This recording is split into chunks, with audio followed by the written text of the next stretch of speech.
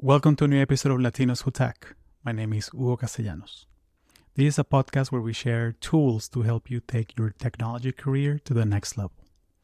And we also host informational interviews with folks that already work in tech. Thank you everybody for all the comments and notes. The last episode was received very well. So I really appreciate all the folks that reached out to me via LinkedIn to comment on that. Also, I wanted to let you know that I'll be going to the SHEP conference in Salt Lake City this November. So I look forward to connecting in person with a lot of you. If you are attending and want to meet up, we're actually hosting a meetup. So there's a Google form in the show notes that you can fill out so we can schedule which day of the week we'll meet, that we'll be at the conference. And also, we are still hosting Zoom meetups for speed networking. So basically, we meet up in a Zoom room and then we go into breakout rooms and have one-on-one conversations for 15 minutes or so. We have a couple icebreakers and it's a lot of fun, and people from all over the world sign up. So last session, we had people from the US, from California, from South Florida, from New York. We had some people from Spain, from France, people from Mexico, from Colombia, from Argentina. All that came to the Zoom meetup. So that was great. If you're interested in networking with other folks while still working from home, while still not having to go to an actual event, you don't have to miss out. You can sign up for free to attend these speed networking sessions by signing up for my mailing list in the show notes. And with that, here's the episode with Gino Ferrand. Thank you.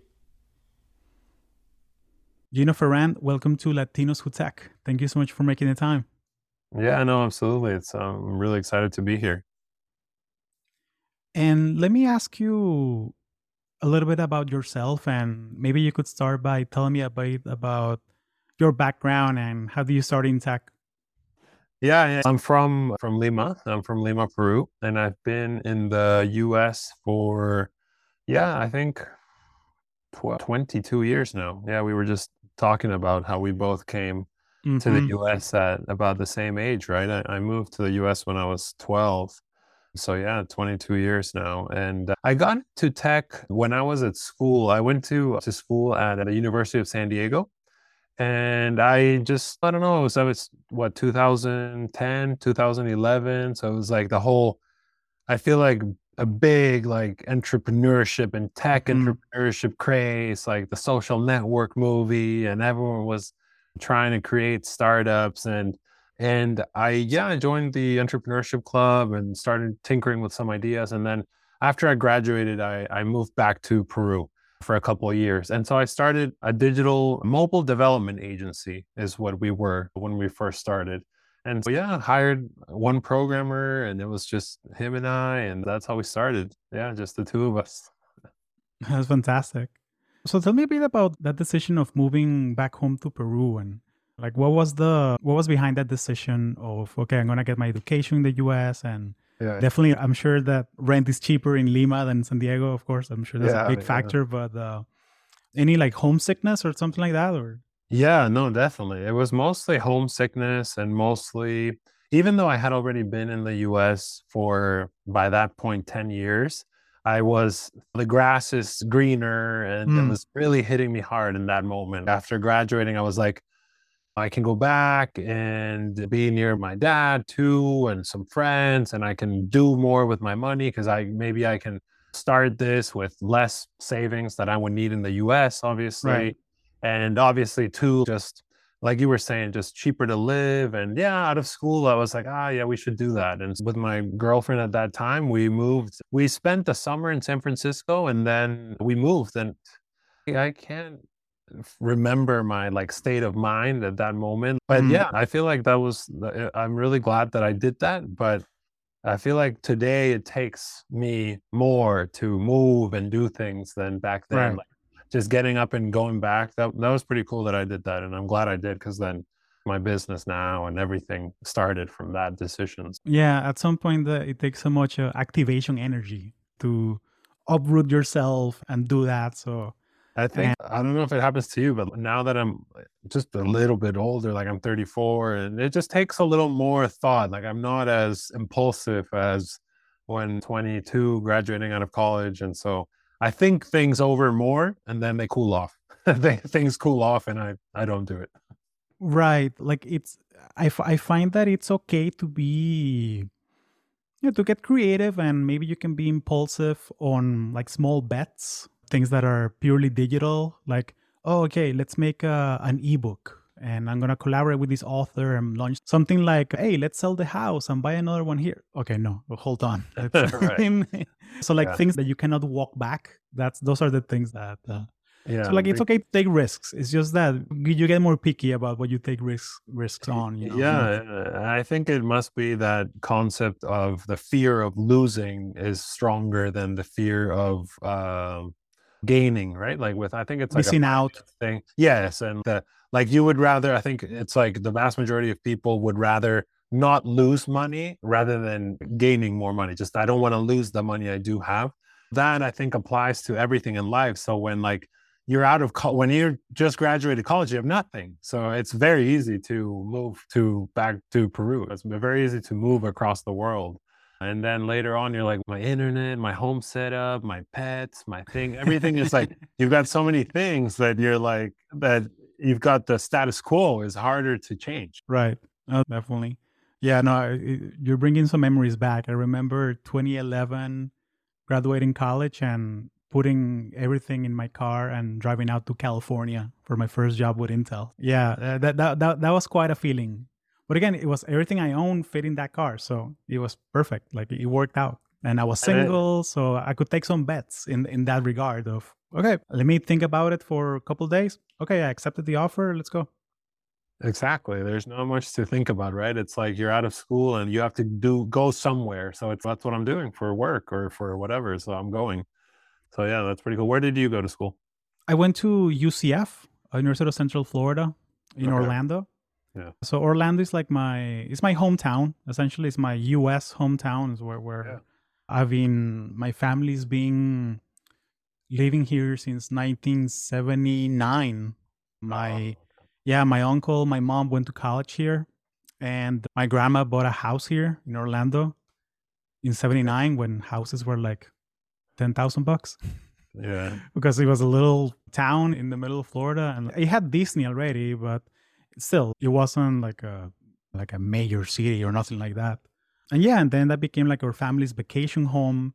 And when I was a kid in the '90s, that's where we would go spend the summers and learned English by just being here. And eventually, when we moved in '99, it was like our home base for a while. Then we bought our own house, and yeah. So I've been like Central Florida is home. So like Yeah. when when we left California during the pandemic, a lot of people were, oh yeah, no, Nashville's the next Silicon Valley, or no, Austin, or Right. I'm like, dude, I'm going right to Orlando. That's home. I have so many friends here. I have even the little things like having your, like your barber or your, like it's Oh yeah. like No, those little things matter, right? Like it's okay, I have all my social network here already. So yeah. No, it was a no absolutely. brainer for me. And a pretty good base of Latinos, I'm guessing, in Orlando and Florida. It's a good place to have Yeah. a community of people that have a sort of similar background, right? I'm in Seattle, so it's a little bit less of that, Oh unfortunately. yeah, you got the Seattle freeze, flakiness. Yeah, I lived in Portland for a year. Yeah, the Pacific Northwest is it's beautiful, but again, making friends is not as easy. And were you for work in Portland? Yeah, Yeah, I like Portland. I love the city. It's really fun. But Pacific Northwest, it's a culture of its own, right? But it's great. It's a great place too. yeah. So tell me a little bit about a mobile development agency. So what's the business model? Like, what are you making? For who you are you making it? I'm Yeah. curious because I haven't met anybody that worked in that space. Yeah. So today, so we back when we first started, that's what we started as. Today, we're a tech recruitment company that helps. We mostly work with technology companies in the US, startups, and yeah, all sorts of software companies in the US, helping them hire talent in Latin America, actually. What we Okay. do now is what we were always supposed to do, but it took a few turns and Oh, changes. got it. Got it. So it started as the mobile agency and then Yeah. you pivoted, you saw that, okay, Yes, exactly. okay, We the value is in the pivoted. recruiting side. Okay. Yeah, exactly. We started as a dev shop. Like we were just working with, I mean, I had a few friends from school that were starting companies and had just raised some money and they had to build back then, everyone was building an iOS app, right? That was like every single Yes. company was building in 2012. This is 2012, 2013. That is, people were like, not, they didn't want to make websites anymore. Everyone was like, app, you have to create an app. Mhm. So we were the app makers. And we, yeah, started working with these companies and my friends, then word of mouth, fortunate to get some other clients that way. And yeah, we were just building iOS and Android apps for companies, for startups. So like just contract work. Yeah. So when you are sourcing talent from Latin America and you're connecting them to these companies in the US, how are you finding that talent? How are you sourcing that talent? Because there's so many ways, but I'm wondering like how if you could just walk me through the business model of it. Yeah. Definitely, we use multiple channels. I mean, some of it is actively reaching out to candidates on LinkedIn, on GitHub, like every single portal where professionals are, we've used it to reach out to people and say, hey, this is what we do. If you want to join the platform, if you want to join the network, like we can talk more about it. And you can work for US technology companies and talk to them about the benefits. And then that's we've always done that. But at the same time, we also sponsor communities and think back a few years ago when they were even bigger, like the Facebook groups and all of Hmm. these, like Node.js Colombia, Node.js Peru, like all of these communities for every technology and every stack and countries in LATAM. And so we would like sponsor those. And then newsletter is big for us. We have 32,000 subscribers on our newsletter. So I love email marketing. I think it's awesome. And we just really invested in growing the newsletter. We have a Discord server as well. I think that has a couple thousand people from all over LATAM who join and chat among them, amongst themselves. And so, yeah, multiple channels really. And then word of mouth, like obviously a lot more candidates now tell each other about, hey, how did you find that company? How'd you get that job? Or have you heard of TECLA? And yeah, we've been now 10 years in total as the same brand. So I think Hmm. we've garnered gained some organic as well.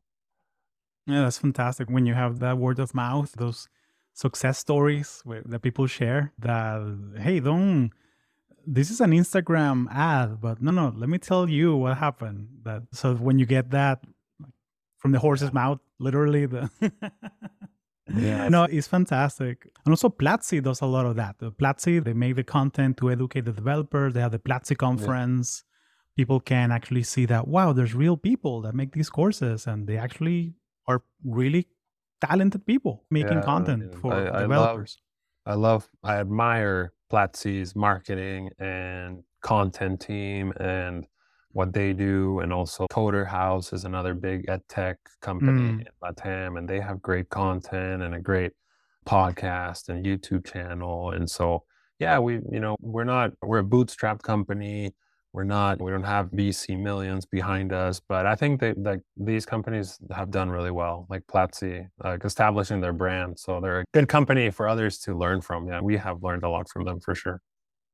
Yeah, no, and I'm a bit biased because I know them personally and they've sponsored my content before and yeah, I was a student of them for a long time. I see them as mentors in a way that because I just love how we can all just learn from each other.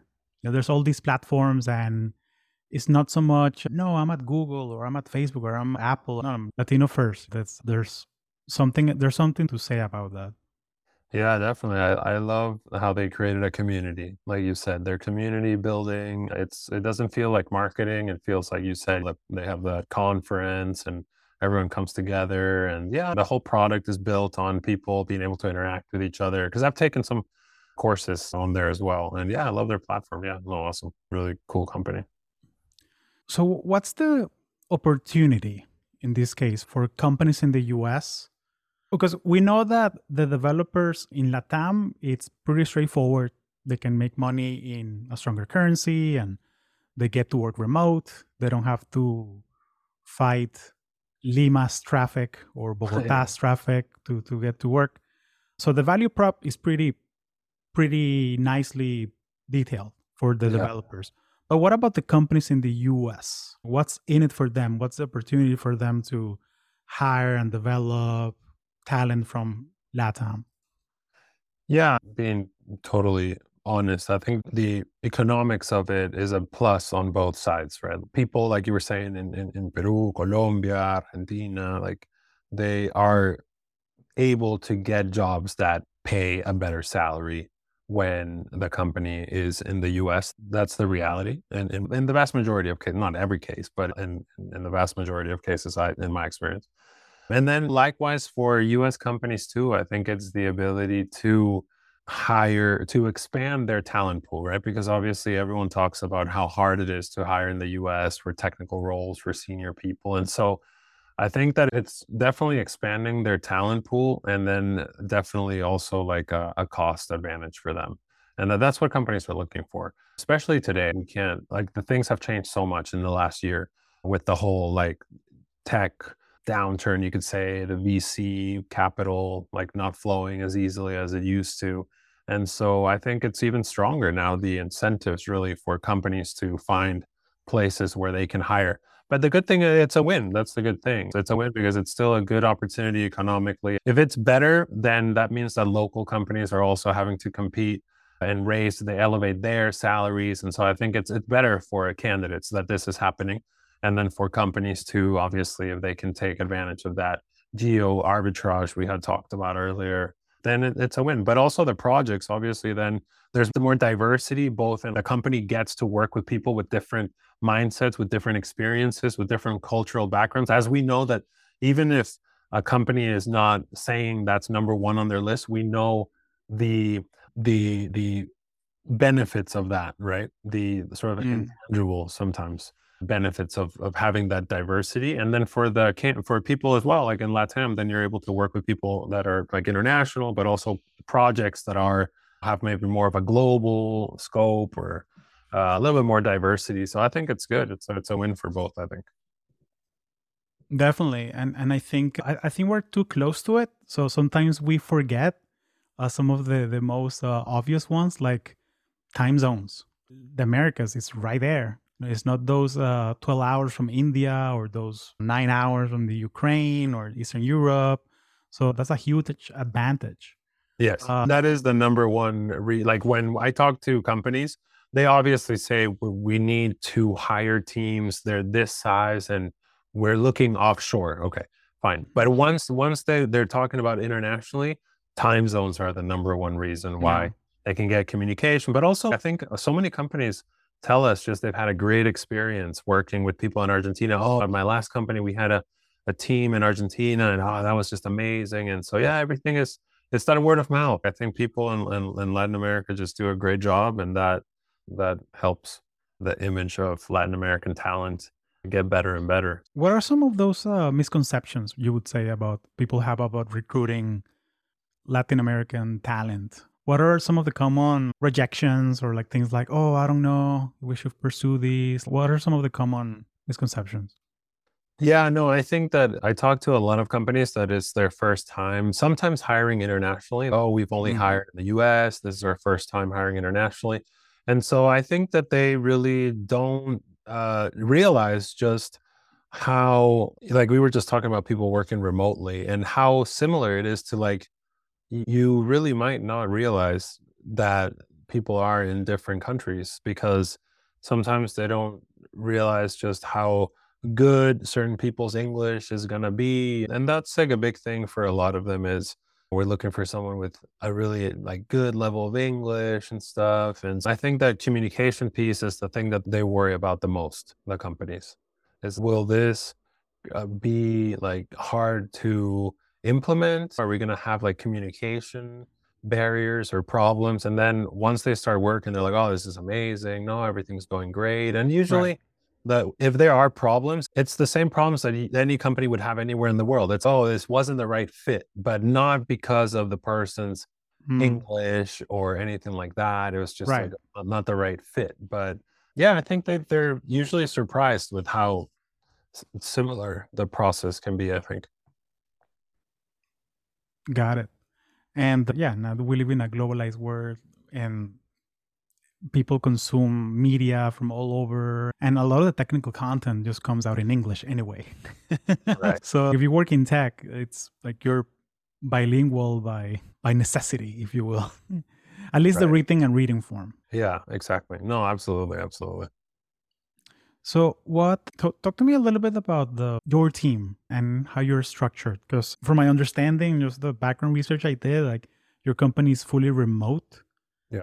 So I'm wondering if that was by design, that was a Yeah. pandemic thing, that was how did that decision come to be? No, so yeah, when I moved back to Peru, we had an office, and so I did experience that office work life. We had up to 20 people at one point there at the office. And I there were like tons of really positive things about that. That was a great experience.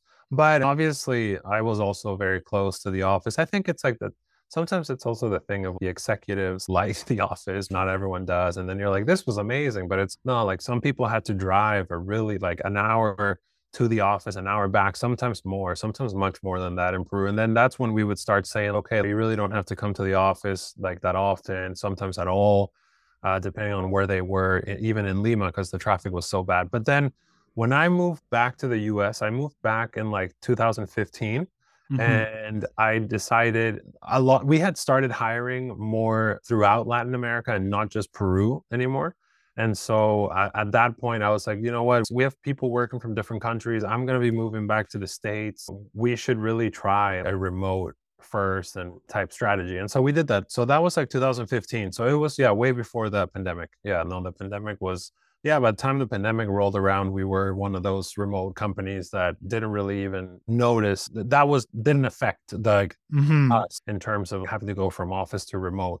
And yeah, I love working remote. I still miss like we get together, but not as often as sometimes I'd like. And it's hard to get everyone from different countries, so the Right. logistics are hard sometimes. But yeah, we get together like every Friday. We have a call for an hour in which we play games together. We just like talk about weekend. We really just catch up on stuff and have a really nice social time. And then like we have like team wide calls on Tuesday for 15 minutes just to see each other as well. And so yeah, that's what we do. But yeah, we're fully remote and we're about 40 right now in like probably 10 or so different countries. Oh, wow. Yeah. That's I didn't realize it was that spread out. That's Yeah, fantastic. so Costa Rica, Mexico, Peru, obviously the US, Argentina. So yeah, no, Yeah, as Chile. long as there's Wi-Fi, we can work. Yeah, exactly. It makes for an awesome newsletter. We also have an internal newsletter in which we once a month people can submit. We ask people that they submit whatever they want to share on the newsletter. Oh, I took this trip last week and I went hiking, or it was my sister's birthday and we did this. And that newsletter is like a hit. It's a hit. Everyone loves it at the company, getting that newsletter and seeing like photos and things that people share. And so yeah, so we really try to make it an environment where everyone feels connected still as much as we can. Obviously, it's not the same, good or bad, but it's not the same as an office, Right. right? Right. So talk to me a little bit about the business model because you mentioned a couple times that it's a bootstrap company. You're not taking VC money. And I really love this about you shared in this article that our business is not going to IPO and it's very investable, but it's still a great business. Yeah, So, yeah, so yeah. I love that quote because it's like, hey, stay. There's nothing wrong about staying quote unquote small. Like we're Right. solving a real problem. We're adding value to people's lives. Talk to me a little bit about that decision. Yeah, yeah, yeah, definitely. Yeah, and I read this book, it was like a year ago or maybe two, that was called Small by Design, I think it's called. And yeah, it's a really good book about how it's if you build something that is supposed to be quote unquote small, it can make for a great lifestyle business as well. And a business that makes just as much of an impact as any other, really, be it maybe more localized or to a smaller community, but still a big impact if a lot of these small businesses exist, which is the way the world works, right? Like most businesses in the US are small businesses. And yeah, I always thought there's this obsession, especially right before this whole bubble burst or whatever, but this obsession, like even you watch I don't know if you watch Shark Tank. I do. I Mm-hmm, like mm-hmm. watching Shark Tank. I like watching it. It's always interesting to have something on TV while you're working. It's nice to listen to some of the pitches and always like judge. Oh, I don't know if that's going to work in your head. You're like judging the business models, but they're always like obsessed with if they don't get money, that it's like the biggest failure. And so yeah, no. So I'm definitely proud that if TECLA is not an investable business by VC standards, that makes total sense. But yeah, it doesn't really define like a successful business versus not. So our business model is we charge the company. So we charge the Mm, company to find the talent, and then we have two different models. One is a recruitment model. So we work with companies on connecting them with talent, and then we work with talent on introducing them to the companies. And so it's really, even though we charge the company, the service is for both parties. Like we really focus on if it's not the right company for the candidate, or if we don't feel like it's a good fit, then we're not just trying to push the candidate, hey, go work there because we're going to get paid by the company if you do. We right. really want to build a true relationship for both, where both are like super happy that it's a good fit. But eventually, if it's all successful, we get paid by the company, not by the candidate. And then another model in which sometimes the company wants us to provide them the service of being like like you handle the contract with the candidate, but the candidate is working directly with the company, but we're more like the admin or like the employer of Mm-hmm. record type of, you could say. And so that's yeah, but essentially in both models, the company is paying us a fee for the service, for the matchmaking service. Got it. No, perfectly explained. And yeah, and this trend has seen the birth of all these ancillary companies like Safety Wing. They do health Yeah. insurance for digital nomads. And what's the other one? Deal. They do payments, like so you can get paid. Yeah, there's so much opportunity in this space. So much opportunity. And I think that at least for me, this year has been very focused on AI, and it's been focused on the kind of like VC money and investor money being harder to get or whatever. Now, I wouldn't know firsthand because like, we tried, but I hear it from the companies we work with, and it just seems slower. But I still, and companies doing the return to office stuff. So, and the pandemic ending. So, I think like the hype of remote work, like Safety Wing and all that stuff, maybe has decreased a little bit, but I don't know. How do you feel about it long term? Like long term, where do you think remote work is at? Because it's definitely not like during the pandemic, it was like every VC and every investor wanted to get in on the Safety Wing deal, like anything remote and international work. Because Mm, it's like, oh, this is the future. But now it's like companies are going back to the office and stuff. So how do you feel about it? I think we can share anecdotal evidence from both sides all day long. But what happens is that, and what I've experienced is that people crave community. People crave community. And to be happy, productive, fulfilled human beings, we need that face to face from somewhere. Doesn't have to be from work, doesn't have to be from work, but we need a co working space. We need a place where, hey, I can talk to adults about the things I care about. Like, I'm not only talking to my kids or my wife or my neighbor. Like, we need that third place to some extent. So, a lot of people are actually really liking that hybrid model just because it gives them a chance to, hey, separate the house and work. And that's what I prefer personally. As a bigger economic trend, I think it's too early to tell. I think that remote work is great for the most senior folks or the folks that have like at least 4 or 5 years experience. But then for that early and from my students, people that consume my content, my courses, what I get is that the younger grads, they want to work at the office, a lot of them Yeah. because they want to have that mentorship. They want to have that FaceTime. They want to be more than a square on a Zoom call. Yeah. Yeah. So there's evidence from all over. What I do like about remote work is the fact that this 3 year experiment has shown us that hey, it's possible. Right. For some jobs, it's perfectly fine. It's Exactly. perfectly fine. What we don't want to get is this internal resentment from teams that, hey, like all the salespeople work remote, but then all the engineers need to come to the office. Like, oh, come on now, guys. No. We can do the same work remote. And that comes down to the organization. How are they defining the values? How are they defining what productivity is?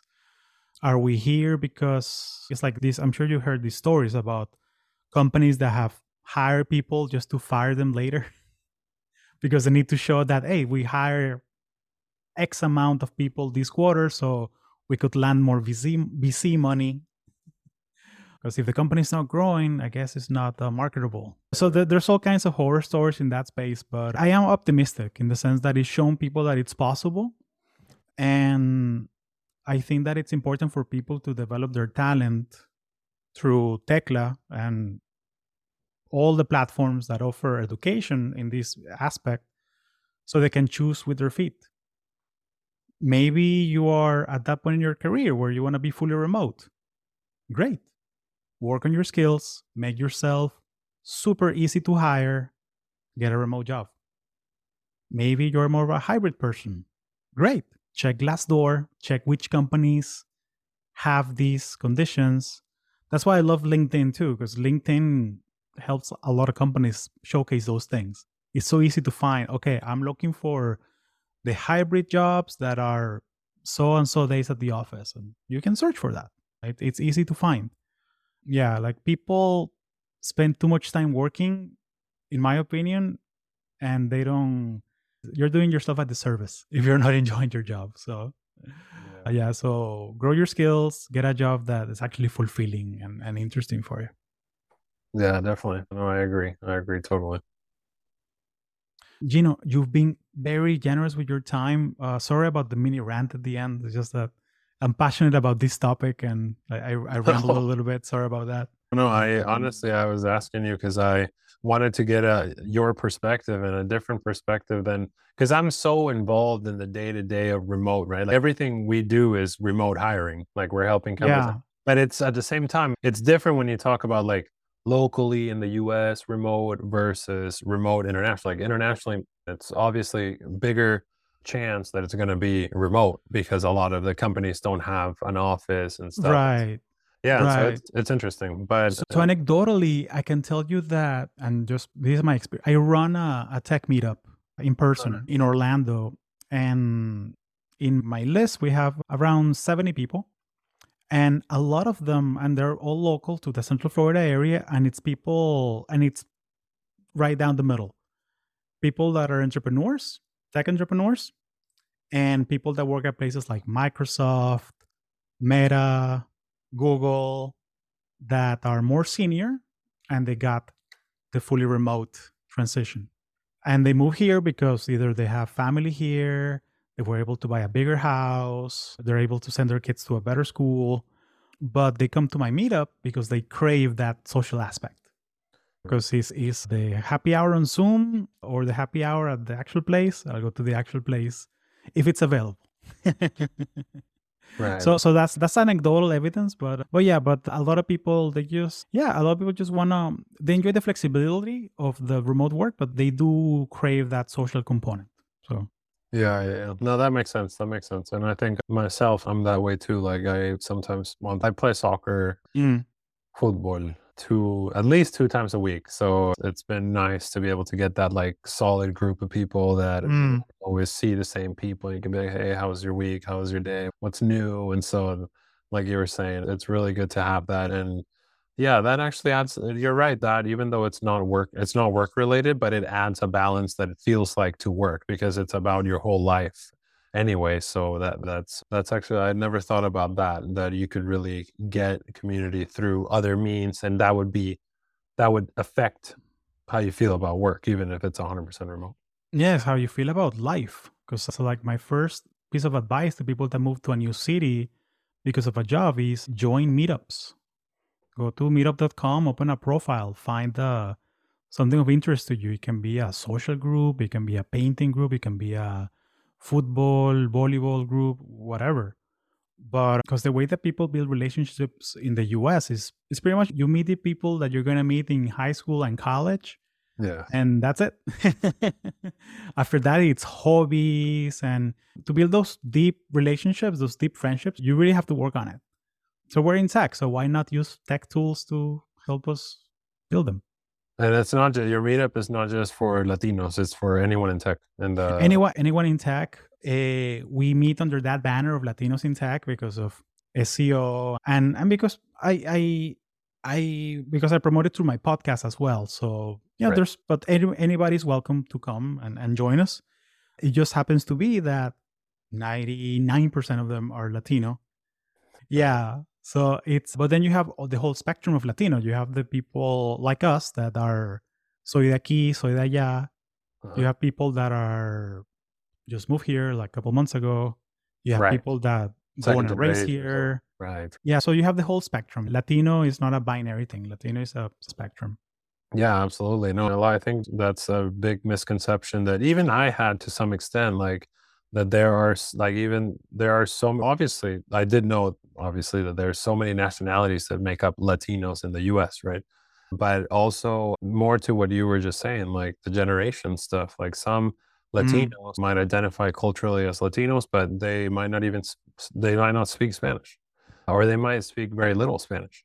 And so that it's very interesting actually how Yeah. as with more generations of Latinos in the US, there's actually quite a spectrum, like you were saying, versus a Latino that just moved to the US 6 months ago or something that's Yeah. Second totally different from community. someone grew here. And then you have and Orlando.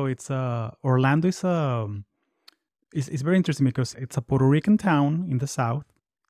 And central area, it's more of a Venezuelan, Colombian town. Uh, You go out west, it's Bem-vindo Brasil. It's a oh yeah. Brazilian town all over. So we have quite a few Brazilian members that come to our meetups.